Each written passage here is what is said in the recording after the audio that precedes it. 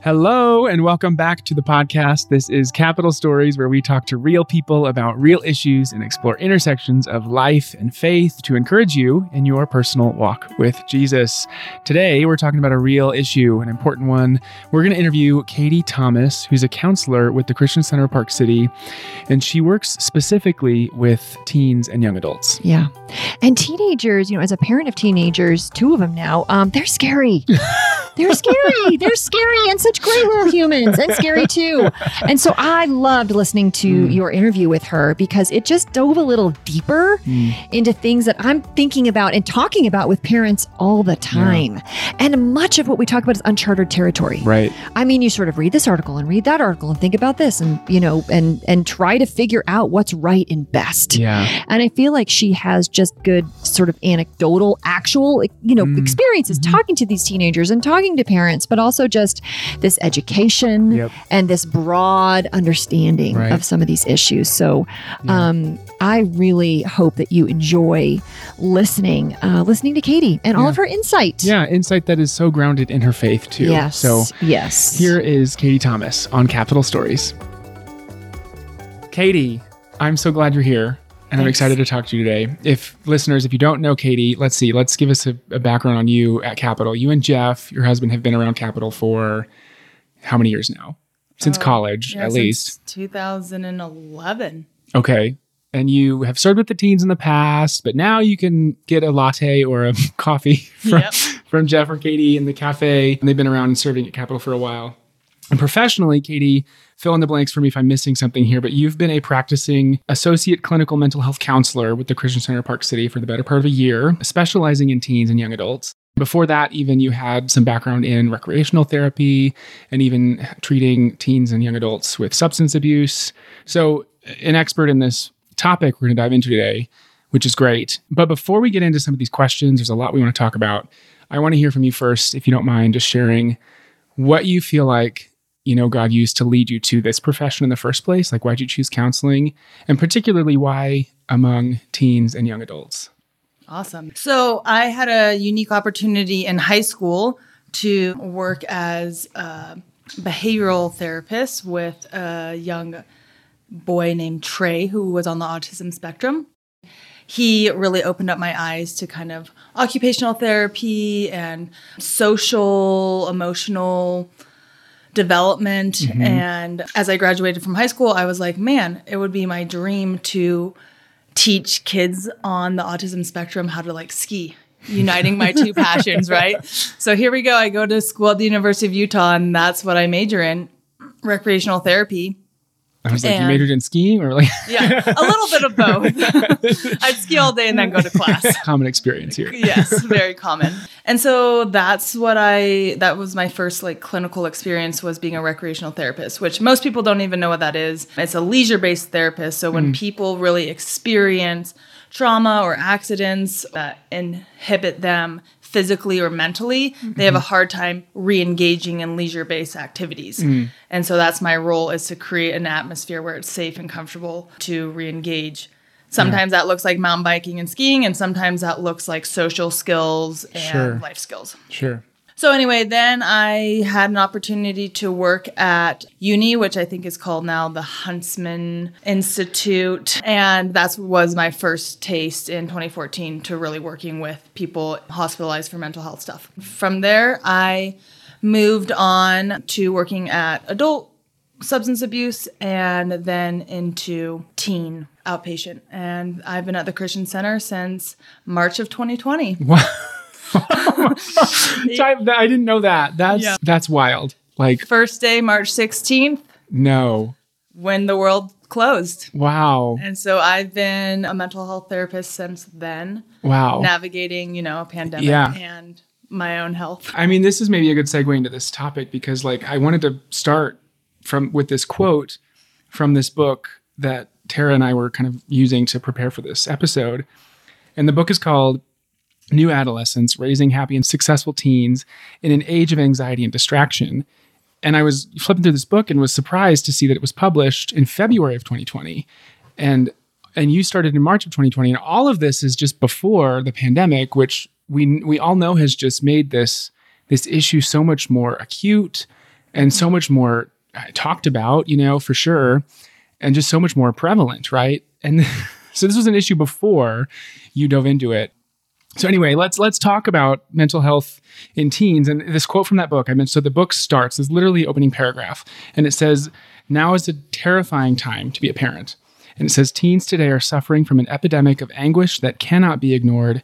Fewer than half of today's teens would rate their own mental health as excellent or very good.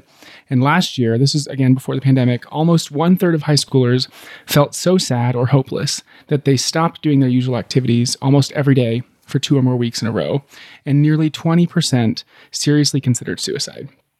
And I'm wanting to know what you just make of these stats.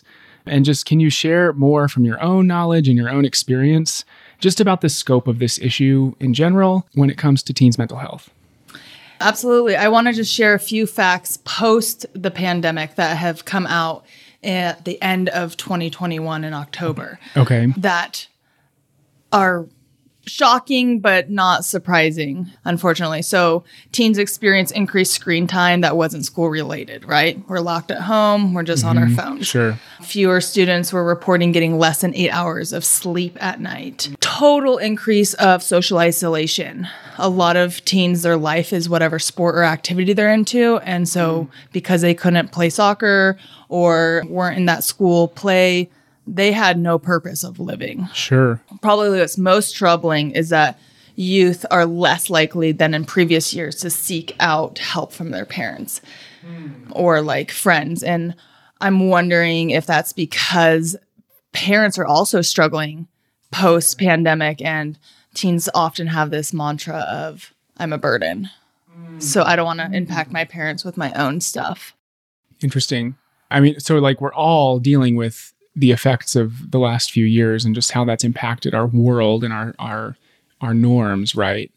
And teens are internalizing that potentially in a way that says, "I don't want to be an extra burden because I can see the burden that the rest of my family, my friends are also experiencing." That's an interesting factor I hadn't considered. Yeah, it's kind of one of the teens' most common negative belief is, "I'm a burden, I'm not enough."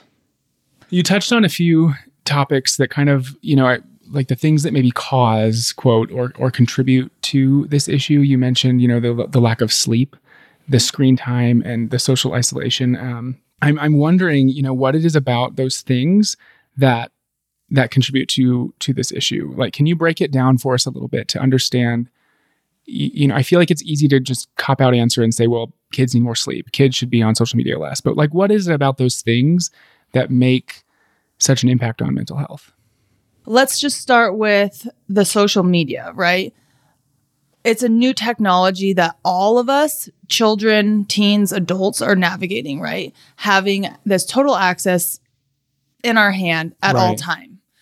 And as adults, our brains are fully developed. And so most of us are able to set our own limits and regulations of, "Oh, wow, my eyes hurt. I'm going to put this down." Or, "Wow, I need to connect with my spouse or my friends. I'm going to use it more as a tool."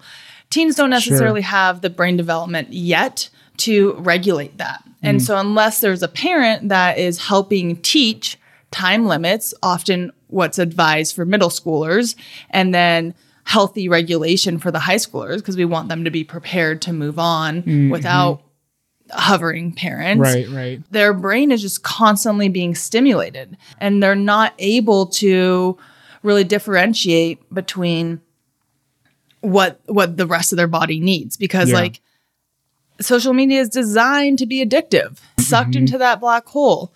And then on top of that, they're being exposed to things that their brain is also not like ready to see, whether that be pornography or violence. The brain is just not prepared for all of this stuff that they're constantly consuming. Yeah. So like an example for me is like I could have social interactions at school, but when I went home, I had 15 plus hours away from my friends. Right. I wasn't constantly connecting or snapping them or seeing their TikToks or scrolling through Instagram, right? Yeah. So then I would see them again at school, and it would be a fresh new social interaction, and we'd actually want to talk to each other because I wasn't going to see them after I left school. Interesting. So the overstimulation, even just socially quote, like it's not you could argue that it's not a true social interaction. It's this artificial space with a social component that's always on and super stimulating at all times. And let's talk about it being artificial, right? You're showing the best parts of you. So teens are constantly in this space of comparison and body image. And am I having enough fun? Does it look like I'm having fun? Oh, my friend isn't snapping me back. And that means they must not like me. Rejection, yeah. So they're constantly experiencing rejection, overstimulation, pressure. And all of this, in a teen's mind, in anyone's mind really, but especially in teens, underdeveloped minds, just leads to this downward spiraling thinking of, I'm not good enough. This is not worth it. And so then their brains are staying in this hyper or hypo-aroused state of being like anxious, overstimulated, or the hypo-aroused state of like just being depressed. And they're not getting a break, right? They're not necessarily having the opportunity just to like have simple time, be outside, disconnect, unless there are some boundaries of like, okay, no phone time, no screen time, or we're in the woods and there's no Wi-Fi. Right. Have you watched that? I think it was on Netflix, is it Social Dilemma? Yep.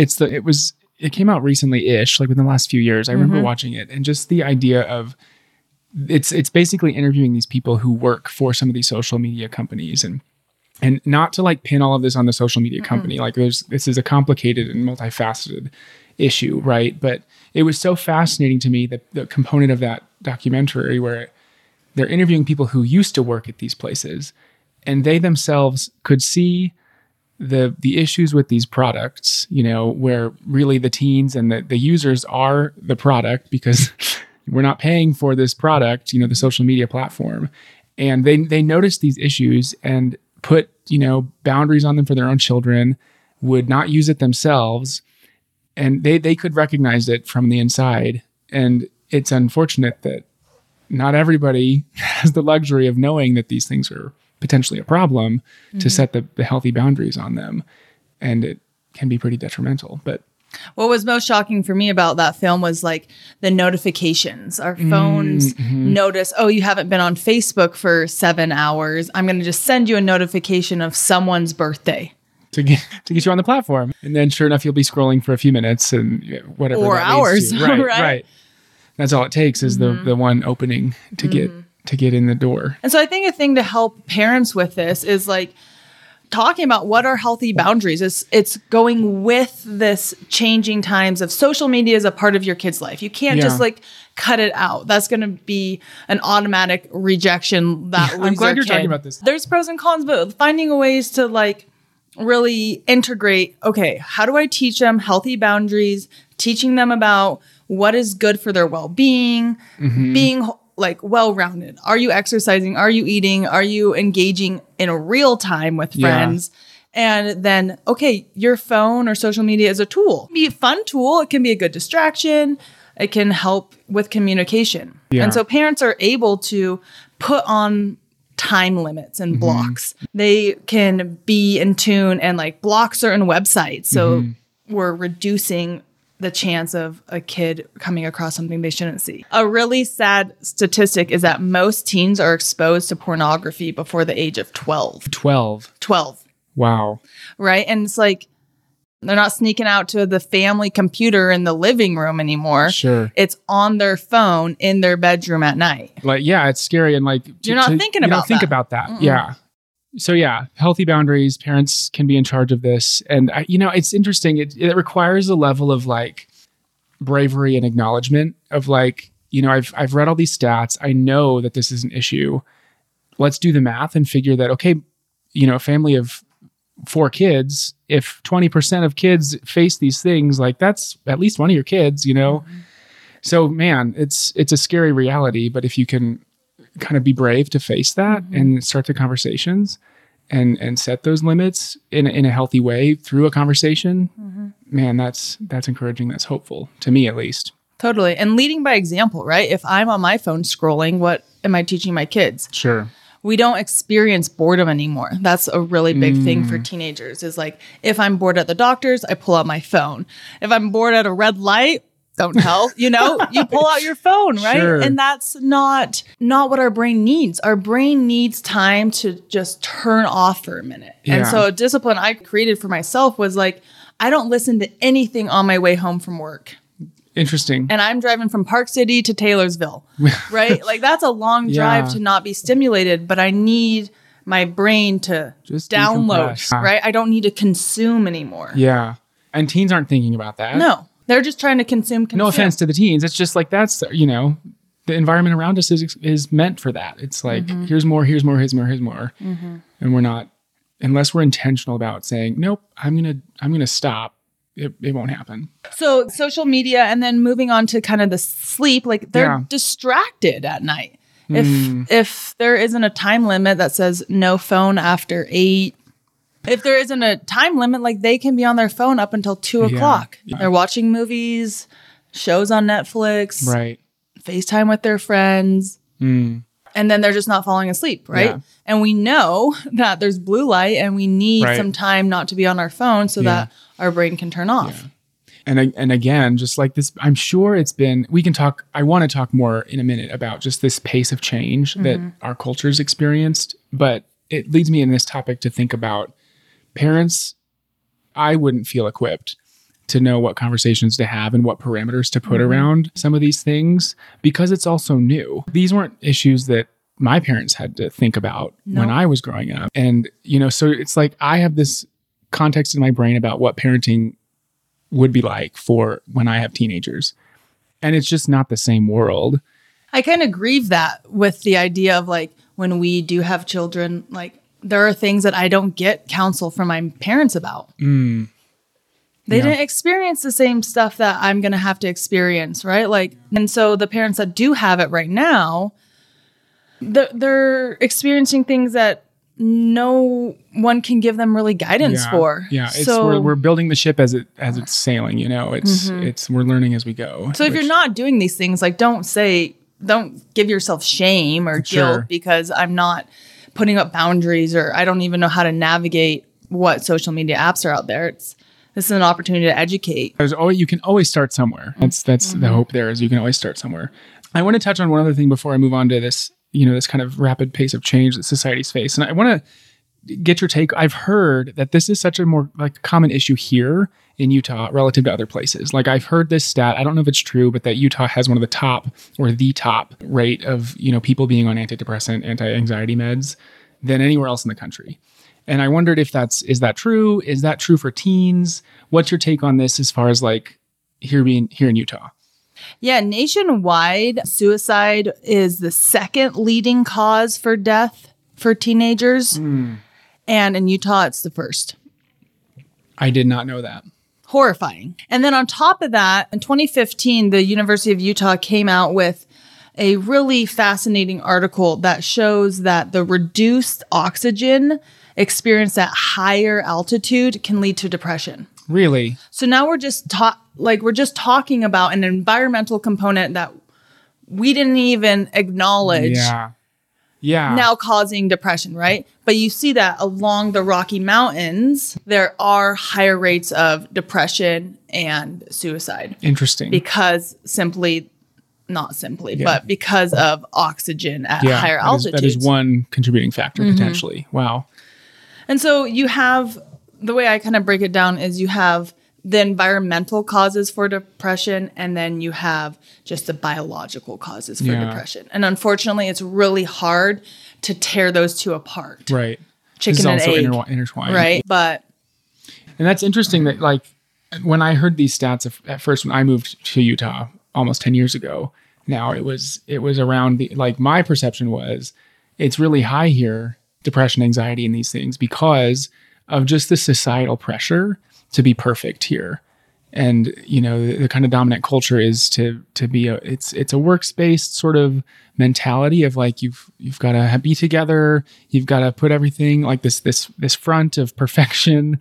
Right. And so that was my perception. I didn't even think about the fact that we're high elevation. That doesn't help things out either. Man, interesting. There's a huge perfectionistic culture. Yeah. And on top of that, there's so much over programming for our teens these days, right?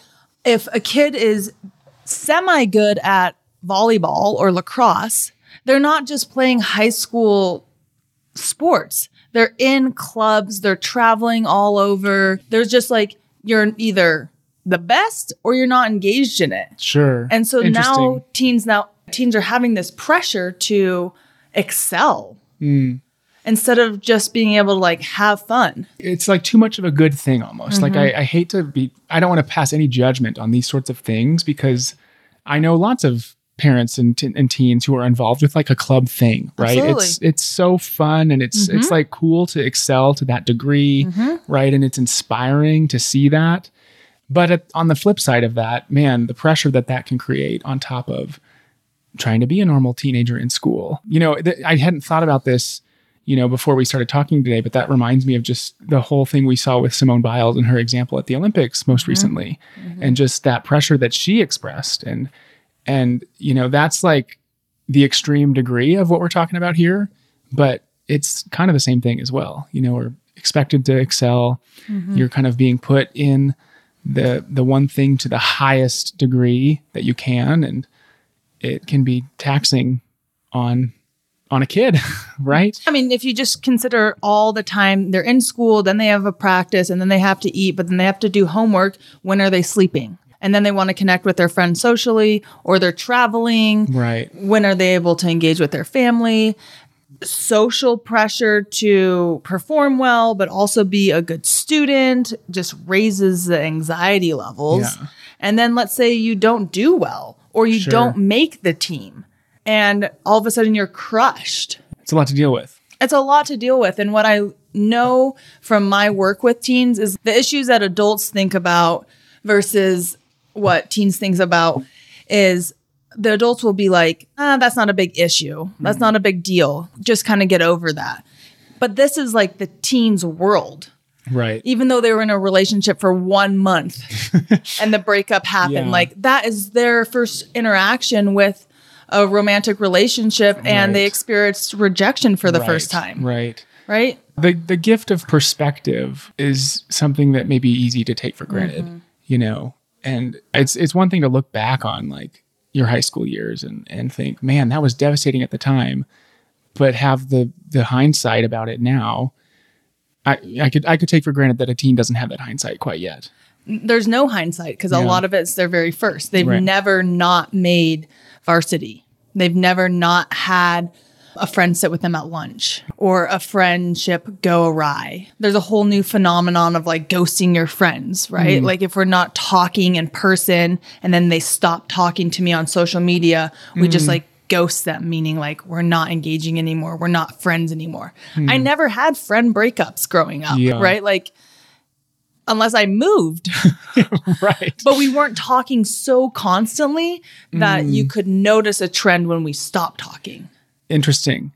I have a 10-year-old niece, and this is just making me think about like she has like a Facebook Messenger kind of app for kids, and you know occasionally I'll get a message from her, and I'm one that I'm not always on my device, and I like miss messages occasionally, and this is making me think like, oh my goodness, I want to like have a conversation with her just to talk to her about my use of this device. So if I ever don't respond in 30 seconds.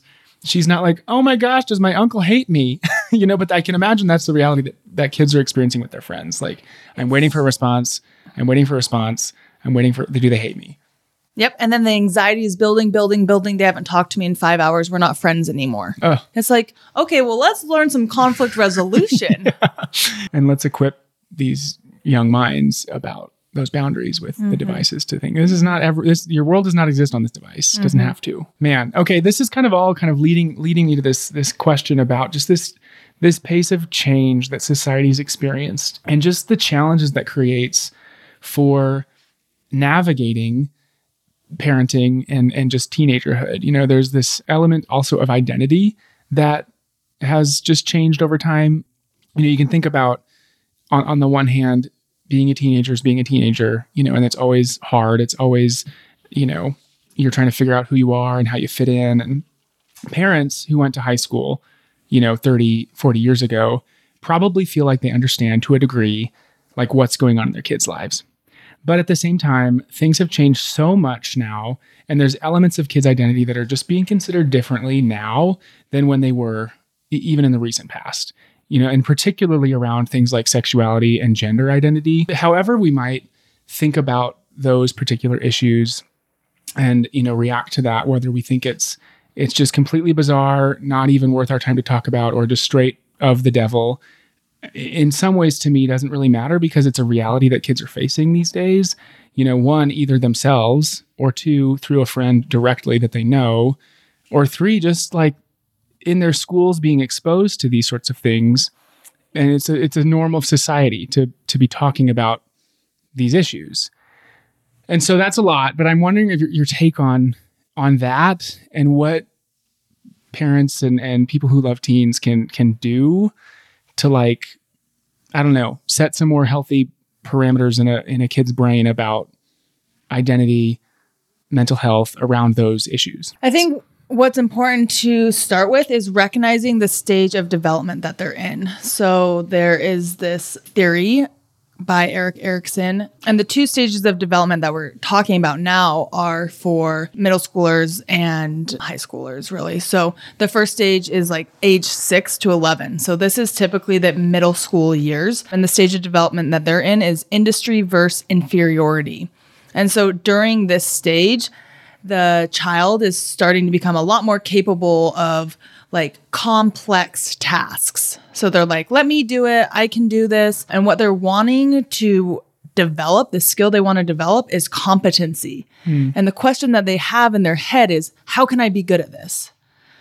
And what's the most important to them is school, right? Engaging in a healthy school environment and just, finding confidence instead of feeling I am inadequate. And so at this age, they are really wanting to have encouragement that they're doing well, that they're confident, that they can perform, they can do math, that someone's going to show up and help them if they need it, instead of saying you're not good at that. You're not fit enough or fast enough or smart enough, right?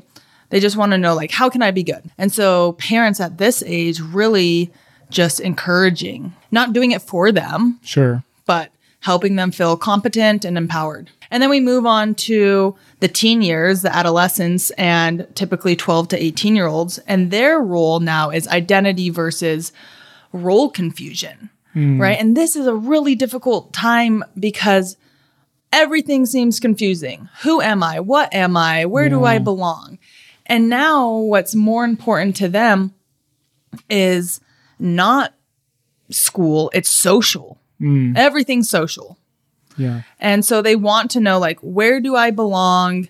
And I want to feel like I'm important and I have some independence and I want to be unique. And so sometimes that uniqueness goes in all directions, right? It's not just a good soccer player. It can be from what they wear, how they speak, how they identify. And so at this stage, parents and teens are starting for the very first time to really separate, right? They're starting on this path of, now my teen is getting closer and closer to leaving the home and being their own being. Right.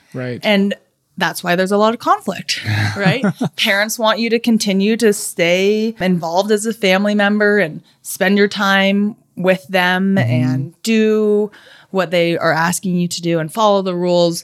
And then teens are like, I'm my own person and this is who I want to be and I want to have freedom and my whole world is my friends. Anytime there's a friend conflict, that's going to shatter them. And so at this point, we want to allow our teens to have experiences to develop their identity and really step into who they want to be and develop that self-confidence. The things that really struck identity are their gender identity, race, ethnicity, sexual orientation, their religion or spirituality, what are their abilities, the social economic statuses, and their nationality. A lot of these things they can't really control, right? But they call them the big 8 that are really impacting teens socially, physically, or mentally. Those 8 components of a person's identity. And the piece about it that's very interesting to me is, we've probably all known and have talked about some of those 8, and they're visible components of our identity sometimes.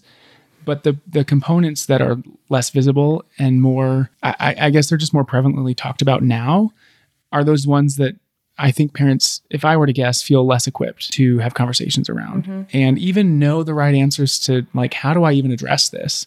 Like I was talking to a parent recently who, even like how, like in their middle school, navigating just gender pronouns, like that's a whole new thing that I had never heard of that as a thing to consider when I was growing up. And now it's very common to talk about that in a middle school environment.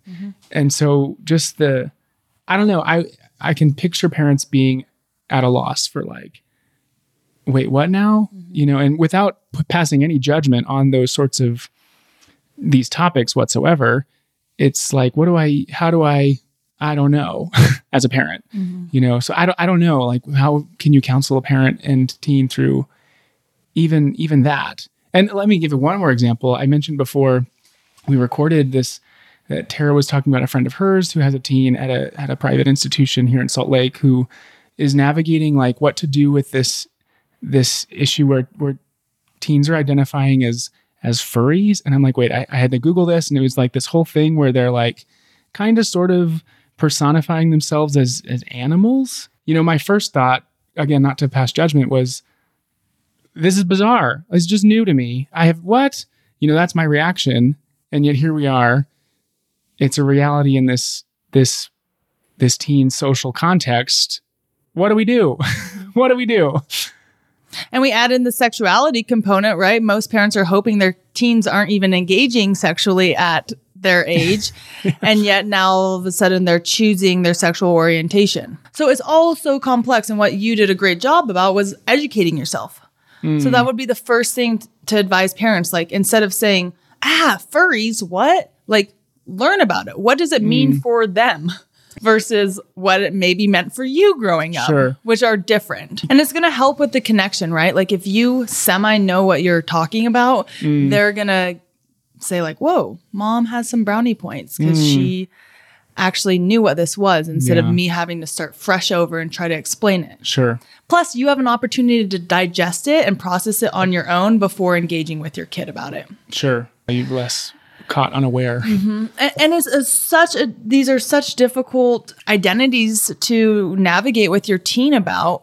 And this, again, is what creates all this parent-teen conflict. And something I talk a lot about in counseling with parents is you have an opportunity to either choose being right over the relationship or the relationship over being right. And what is right, right? You can stick to your grounds and say your beliefs and that's how it's supposed to be for your kid, or you can choose a relationship. And I mean, we're taught to be in relationship with each other and love each other. And so I would advise like choosing the relationship over whatever your teen is navigating, as long as they're staying healthy and safe. And you don't have to agree with them. Right? This is an opportunity to also teach conflict resolution. Right? You don't have to say, I support this. You have the opportunity not to reject your child. Sure. And the rejection is really what leads most kids to suicide, high anxiety, or depression. Right? Again, I don't belong, and that's my stage of development. I need to belong. That's tricky. You kind of hinted at your own practice here and kind of how you counsel parents and teens. I want to kind of shift to things that are practical here. Whether it's a teen listening right now themselves, or maybe a parent or grandparent or someone who loves a teen, can you just walk us through some of the typical concerns that come into your office, from your clients, and what kind of strategies and tools do you find that is helpful for those people? Like, where do you often start when it comes to your client comes in the door with XYZ concern? Often the warning signs that a family member might notice that will lead them into my office are some of the following. Maybe a rejection or a recent breakup where the kid is just crying, a total loss of like friendship, not making a sports team, and just like having no desire to go to school anymore. If there's been a change in the house, such as a divorce or a move, just a teen acting super anxious, a death of a loved one, surgery. What's encouraging to me is like, these are, in my mind, these are things that are not always life altering. Like I wouldn't think, XYZ happened, I should seek counseling. But for a teenager, that might be different, where like this is a life altering thing in their 15 years of life. Let's find someone who can help us talk through this transition in a healthy way, and just that counseling doesn't have to be a lifelong thing. It's like, let's talk through this transition that you're experiencing. Adjustment disorder is an actual diagnosis, which basically is just a period of time where someone is struggling. And so some of the other ones I want to just mention that are kind of warning signs of like, hey, we maybe need to get my teen some extra help is just withdrawal or negative self-talk of nothing's going to get better. I'm not enough. I'm a burden. Self-isolation, risky behavior, whether they're not coming home for curfew, driving really fast, self-harming, drinking or drugs, and a change in hygiene, right? Oversleeping, undersleeping, not taking showers or brushing their teeth. The biggest one, I think, with the teenagers is this loss of interest. If they used to love to go skateboarding or they love to hang out with some certain friends, and all of a sudden they just have no interest in doing those things, like that's a huge warning sign of like something is up. Again, that's their world. Those are the things that make life worth living. And that's why COVID was so hard, is because the things that made life worth living was like not accessible. Yeah, all taken away in an instant. Can't see my friends, can't go play on a team sport. So those are kind of the things that lead into someone coming to see me. And then what I often see is just the need for communication between the teen and the parent. Teen completely thinking, my mom just doesn't get it. Mom's never been a teenager, which is like so funny to me. Sure. But as we said earlier, mom's never been a teenager now, which is its own thing. And just working on some basic communication of mom's going to be there. Mom cares about you. She's going to not leave you or reject you. So communication is like the first thing that we really, really work on. Sure. Are your sessions like with the teen, with the parent and the teen, or like what's common in, counseling teens with mental health concerns? Both for me. As long as a teen is living in a family dynamic, I think the family needs to be involved, because a teen is not able to make and implement all these changes just on their own. And a lot of the conflict is often with parents, or parents need to help support, especially if it's like a safety issue. Do you have parents who come in on their own? Like, I'm struggling with my teen. I have no idea what to make of it. And they won't come here. Goodness sakes, I know that, but I need help. Absolutely. Sure. And so sessions look like just a parenting session or a joint teen parent session, or a lot of times just the teen session, so I can really work on that relationship and rapport so they can trust me enough to take some advice. Sure. Right? Yeah. Often teens really just need another adult figure that's going to pour into them. And that's what's beautiful about youth groups or sports teams, where there's a loving, kind adult that will guide them. Coach, because parents know nothing, right? I know. It's funny. I even remember this part. Like, man, mom or dad could say X, Y, or Z, but it was invalid until the coach said X, Y, or Z. It's like, oh, that's insightful.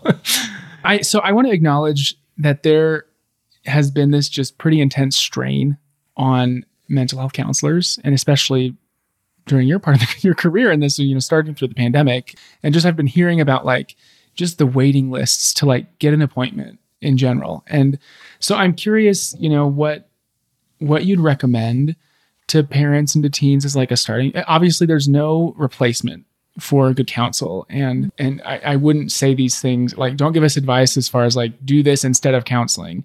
But like, do this while you're waiting for counseling, or do this as a starting point. Like, what are some of those things that you recommend anyone can do before they get into the counselor? So often people get discouraged and they just don't get on a waiting list. So I would totally recommend that even before there is a crisis, that you establish with a mental health provider. Establish with your general doctor. Why not establish with a mental health provider, so that there is a relationship already created, And when a crisis arrives sometime during the teen years, no matter how large or small, you have a place to go, because it's really always hard to just like open up and share everything and create a relationship right when you're in the middle of a crisis. Right. So go get on a waiting list so that your teen can connect with someone before something large happens. That's so helpful. I would never think to do that, and you mentioned your colleague, Nicole, who did another episode with us about marriage counseling. It reminds me of that episode where they talked about, I just love the couples who come in to say, we want to be better. There's no crisis. There's nothing like that, would warrant in their minds, like, we need therapy now, but they're just, laying the groundwork, and that applies for our own personal counseling too, where it's like, this could go awry anytime. I don't expect it to, but when it does, let's have the resources at our disposal. Not that counselors are disposable, but right. And at this time, it's kind of cool and trendy for teens to have a therapist. So go for that. Like, I'm loving it. We're decreasing the stigma. So if your teen mentions it all, like, hey, maybe I should see a therapist, it doesn't necessarily mean something huge is happening. Like, it's just a safe place to process feelings and emotions and learn skills. So yes, therapy first. And the other thing that is really helpful is not being afraid to ask the hard questions, right? So most of us are trained in CPR, right? If someone chokes or we stop breathing, or we know how to do CPR. Right. So in the mental health world, there is something called QPR. Okay. And what that stands for is question, persuade, and refer. And so basically there's trainings, or you can just educate yourself really online, is 1, Q, question the individual's desire or intent regarding suicide. It doesn't have to be suicide. Depression, anxiety. Why are you crying? Why are you not engaging with your friends anymore? Like, ask the question. 2, persuade the person to seek and accept help. Like, I'm here for you. Your friends are here for you. Your aunt's here for you. The therapist is here for you. And then 3, refer the person to appropriate resources. Yeah. Let's get you involved in the youth group. Let's sign you up for some sports. Get into a pottery class. Yeah. Right? So this is designed for suicide prevention. And a lot of parents and just people think, if I ask the hard question, are you suicidal?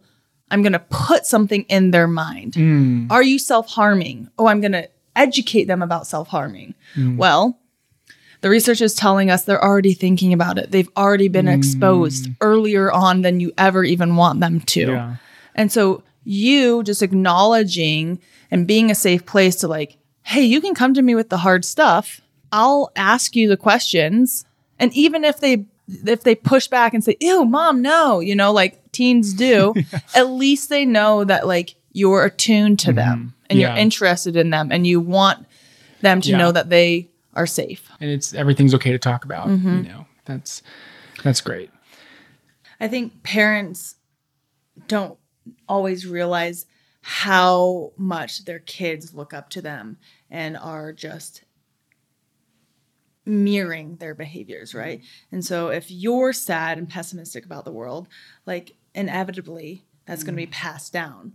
And so as a parent, like, really the best thing that you can do for your kid is, like, making sure that your heart and soul and mind are in the right place and that you are working on your own stuff so that your depression or anxiety is under wraps and being taken care of, because it's a hard world. Like, parenting is not easy and living is not easy some days, right? Let alone, like, managing a teenager.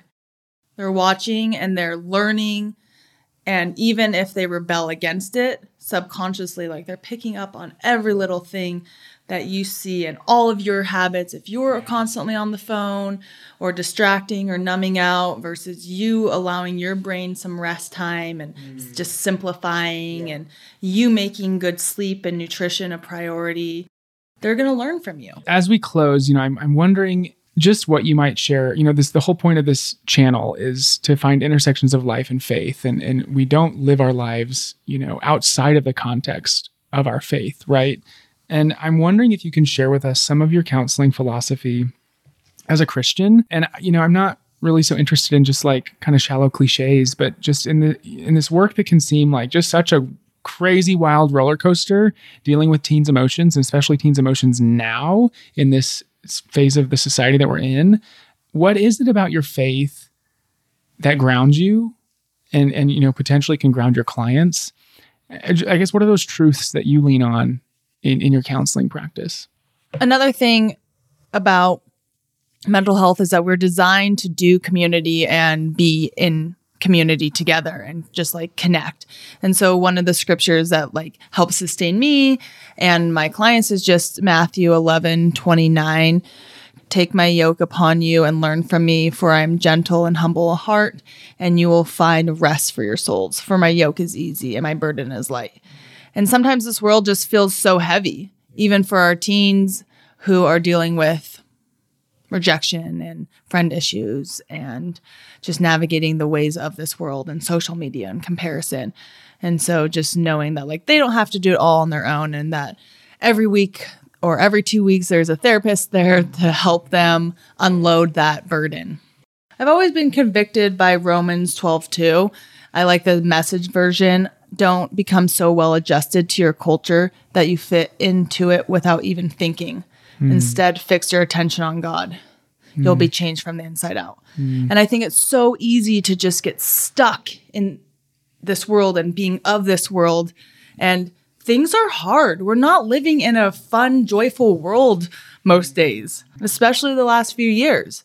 Yeah. And so for me, it brings me personal joy to know that like I'm creating safe space for somebody to come, be who they are, connect heart to heart, soul to soul, and like work through something. And that's for me. It's cool for me to just be able to be trusted enough and feel equipped by God that I can create that space for someone. And I have the, you know, the courage because of the Lord to like ask those hard questions and sit through that hard stuff. And through you, you know, it's amazing to me that God is using you to create that safe space, not only in your office, but like ultimately in the teenager's own skin. Like that's the goal, right? I mean, that's like the ultimate hope, is that we can raise and foster and grow these young adults to identify themselves as a child of God first, and just be so secure in that no matter what crazy thing the world comes up with next, you know, because it will come, that they can be just so secure in their own, you know, like you said, transformed from the inside out, that they're so secure in that. That's amazing. And that's why I really enjoy working with teens and young adults, because they have such resiliency. They might not express it verbally, but they want to feel better. They want to do things differently. They want to connect. They want to be heard. They want to be seen, right? And so working with this niche of people, like there is really beautiful results when, oh, wow, I could ask a hard question, or I could stand up for myself, or I have some self-esteem. It's really like awesome positive outcomes. Yeah. That's incredible. I think I want to end on that kind of hopeful note. So are there any resources that you might, you know, recommend, like books or podcasts or, you know, parenting websites or anything that you might recommend that can help a parent or a teen get started in just thinking about teens' mental health and how to address it? I have resources when a teen is like really struggling. One awesome thing that's happened in July was that the 988 number came out. So then instead of a 911, 988 for mental health, and we'll connect you to a counselor and a provider. Yeah. And so that is the Safe UT app. Say more about that. I'm not familiar. The Safe UT app is like an app that you can download on your phone and report different things, or just, again, get connected with someone and express how you're feeling like very immediately. Like Safe Utah is like a local to get counseling help. Okay. Pretty big in the schools these days. Okay. There's so many awesome apps out there for helping. The Calm app for meditation, Virtual Hope Box, which is a coping skills app. All of these I'm sure will attach. Yeah, like let's send me the links to all these. I'll put them in the show notes for sure. It's a great way to use this device we love and hate as a tool for for helping through some of these issues. There's workbooks out there that you can have your teen kind of go through, like anxiety or body image or eating disorder, workbooks for teens that you could get as a parent, and that might help you ask some different questions, even if your teen doesn't go through it. Maybe watching different movies, such as like How to Save a Life movie, and having good, deep conversations with your teen. The Social Dilemma movie that we mentioned earlier. At the Christian Center, we have some really holistic approaches where we have neurofeedback, which helps with anxiety and depression. It's a new modality where you get some nodes hooked up to your brain and you watch a video that really helps calm and de-escalate you, as well as an alpha stem device that you put on your earlobes, and that brings your alpha waves back into homeostasis. So just some really cool things. You can check out the Christian Center Park City website, the mental health area, and we have a whole resource list on our website. Awesome. Well, I thank you so much for your work that you're doing, and just for the time to come talk to me about it. Thank you. Thank you for listening. There will be a link to a lot of the resources, hopefully all the resources that Katie mentioned. If you would like, we would love for you to give us a rating and push subscribe so that you get notified every time a new episode pops up. Thanks again for listening, and we'll talk to you next time.